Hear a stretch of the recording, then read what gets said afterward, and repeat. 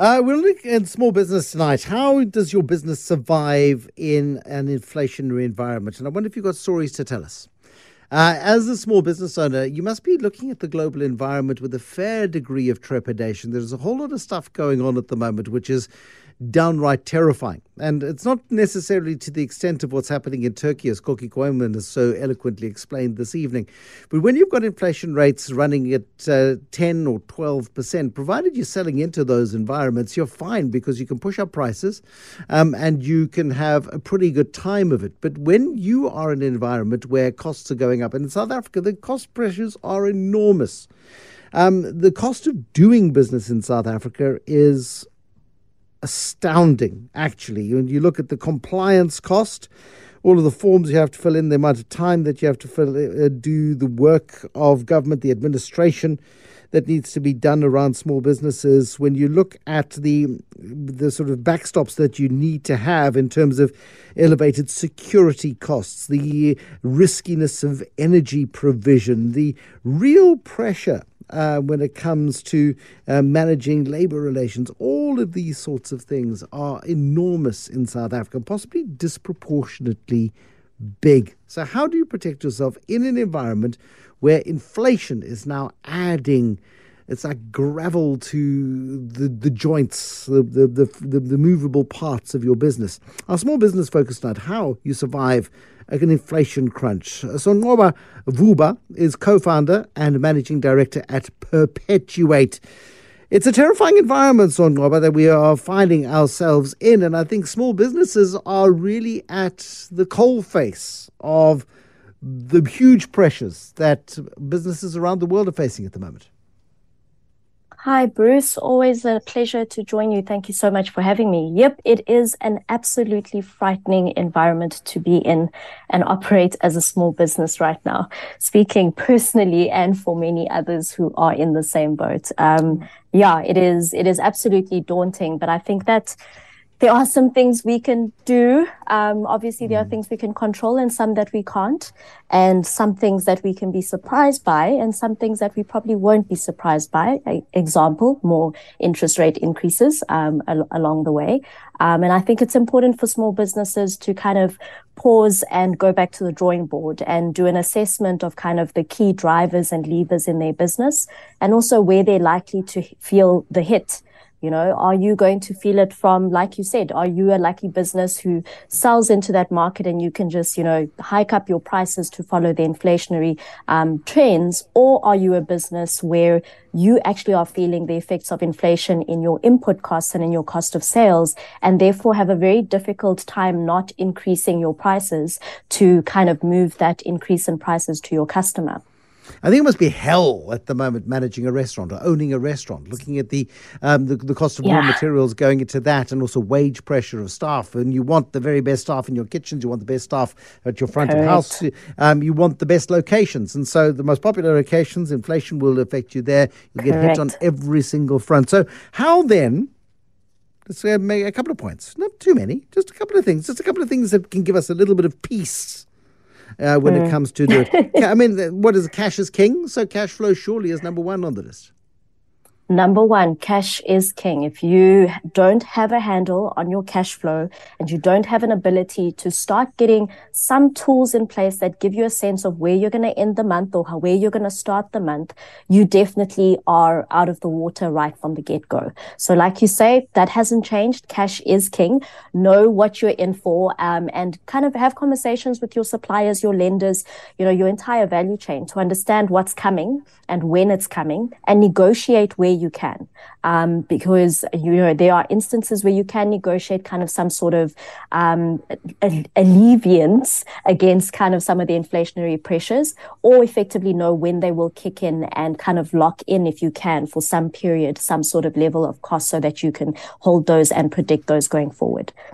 The other one I think that's important is that we all need to be very close to our cost model. We all need to be very close to understanding our unit cost of whatever it is that you produce. So you use the restaurant example. So to serve that amazing kind of, smoothie, what are all the costs that are going into that, and which ones will be subjected to increases due to inflation? Well, everything, and you have to be brutal about what you include in your costs. I was talking the other day to Roy Bagatini. Yes. Roy is the CEO of Woolworths, and so he understands this stuff. But he got his training at SAB Miller. And we were just talking about how pedantic SAB Miller were in the day and how absolutely fastidious they were. They measured everything. They measured the water cost, they measured the pipes, everything, down to the tire tread on the trucks. So when you truly understand your costs in that sort of granular level, then you understand what it's costing you to make that smoothie. If you kind of go, well, my rent's up about 10%, staff about 7%, strawberries 6%, we can use fewer strawberries, we'll be fine. You're not thinking hard enough. Correct? Exactly. And Bruce, another area that we often see small businesses forget to price in is the price of time. So, the time of the person in the kitchen spending making that smoothie, the time of the waiter who goes out to serve it, that all adds up, right? So, yes, all of your input costs, you need to have a full-on handle with it, because then it's the only way that you can start to understand where you can be, as you said, ruthless, and decide what you need to cut in order to survive, and in order to kind of get to the other side of this period and season that we're in at the moment. Sequoia Capital, it's a huge venture capital firm in the United States. It's like the king of Silicon Valley. Issued a note to its customers the other day, and lots of tips and saying, look, things are going to get tough. It's going to be a long, slow recovery. So, make your cutbacks. Really cut your cloth according to, as much as you can. Rather live, they said, and I love this, better to live with the pain of discipline than the pain of regret. And so true. by being self-disciplined immediately, and not delaying painful decisions. And many of these decisions are painful because you may have to be looking at people and saying, I love you very, very much, and I'm sorry about you and your children and everybody else, but this business needs to survive for the 7 who are left behind, and you 3 are going to have to go. And it's awful. It's awful. It is. It really is. But it really is. 12 months from now, you lose 10 jobs, not 3. That's regret versus discipline now, and that's hard. That is very, very hard. You're spot on. And I think that's exactly it. And you bring up a good point, which is kind of livelihoods and jobs, right? So instead of losing, like you say, all 10, at least try and salvage 7 or 5 and claw your way back up to the 10 that you were on after surviving this period. I think that is spot on. It is going to be much harder to kind of rebuild from scratch rather than kind of scale back and size down and kind of build back to what you were when things kind of move back to where they need to be. The other bit that's very important about that is actually taking a really good look at your overheads. And I think it's important for you to understand kind of your input costs and cost of sales, and understand your margins, and understand your, cost of sales, understand your unit costs and all of that, in order to understand how much money you have left to service your overheads. Then you've got to look at your overheads and understand, are there some fixed overheads that you can do without, or that you can shave down on? Or are there some overheads that are fixed that you could actually convert into variable overheads so that they start to move in line with the revenue that you make rather than them being fixed costs? And I mean, one of these is rental, as you mentioned, and maybe, you need to look at alternative options or negotiate parts of your lease agreement where you're able to have a variable, cost associated to that, which is linked to your level of revenue production. And that, and I'm seeing more and more companies encouraging, some actively instructing staff to get back to the office, and there may be some very, very good reasons for that. But if you've got 200 square meters of space, it's tiny, maybe 500 square meters of space, and if you let half your staff work from home half the week, you may be able to cut that 500 meters down to 250 meters or 300 square meters at the next negotiation with your landlords, and really box just a little bit smarter. I was talking to a CEO the the other day saying, they controversially at the beginning of their beginning of their lease were renting. And people looked at the monthly rental cost and said, that's insane that you're paying so much in rent. And now what they've been able to do is reduce the space they use. Scale back. And they are telling their people, come in occasionally, and it's fine.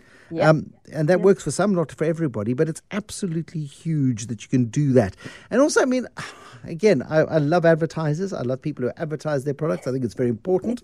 It pays my salary. But you also have to be considerably smarter about how you get your messaging to market. And there are different ways of doing that. Correct. You need to be very clear, and it goes back down to knowing every cent. So you need to go back down to understanding on all the different channels that you can use for advertising and acquiring customers, what is the return you get? For every rand you spend, how much are you getting back? And then you need to get very, like you said, brutal around which ones to cut or scale back on in this season, and which ones that are potentially cheaper or with a higher return that you can leverage. We see a lot of businesses kind of realizing that actually our money is better spent in further entrenching ourselves with the customers we do have and leveraging them for referral business than it is spent on kind of above the line marketing. Other businesses are kind of shifting more money towards kind of more digital trackable ROI on marketing in order to know kind of whether it's working for them or not. As they count pennies, they definitely want to know that the return is bringing about customers and that they're able to keep the customers they have. Because I think in this season, we also worry about gaining new customers. And sometimes actually the biggest leverage is making sure your current customers don't leave you. How do you give your customers love without it costing you an arm and a leg? It's this thing of you don't want to spoil them. Or have favorites, because then you've always got to do it. But you want to encourage your customers, and your product may be great, your service levels may be awesome, and your people may be great. You may have great relationships, but so have 5 other of their suppliers or their customers got similar levels. I mean, this isn't about love. This is about getting deals done. So how do you do it without losing your shirt? I think it's important to understand what you have in your arsenal that could actually add additional value to your customers. So in the same way you may be looking for other areas of income, you may be actually looking at stuff you already have, tools, resources, skills that actually may add additional value to your customers for very minimal cost. The other is, loyalty programs, and this works both ways. So how do you, set up loyalty structures or enrichen the loyalty structures you have already? Or how do you as a business, who probably is on a couple of loyalty programs as a business as well, get more out of your loyalty programs and be able to kind of pass on some of that value to your customers? Or sometimes it's actually just decrease the impact on the price to your end consumer or customer. I think for consumers at the moment, yes, we are all price sensitive, but it's also around the value that is created that actually keeps people longer. And sometimes that value created is not always as expensive as the shirt on your back, and there are sometimes kind of some smarter ways to do it. Earlier on, we were talking about even office spaces. I've seen a lot of corporates and kind of other small business and medium-sized businesses decide to sublet some of their office space to people who technically are clients or new types of clients in order to actually only use up, let's say, 60-70% of their original floor space and actually bring in a different type of income through rental income through subletting. Wonderful guidance there, Sonqoba Vuba. Thank you very much indeed. Co-founder, managing director at Perpetuate. Small business feature this evening with Sonqoba Vuba.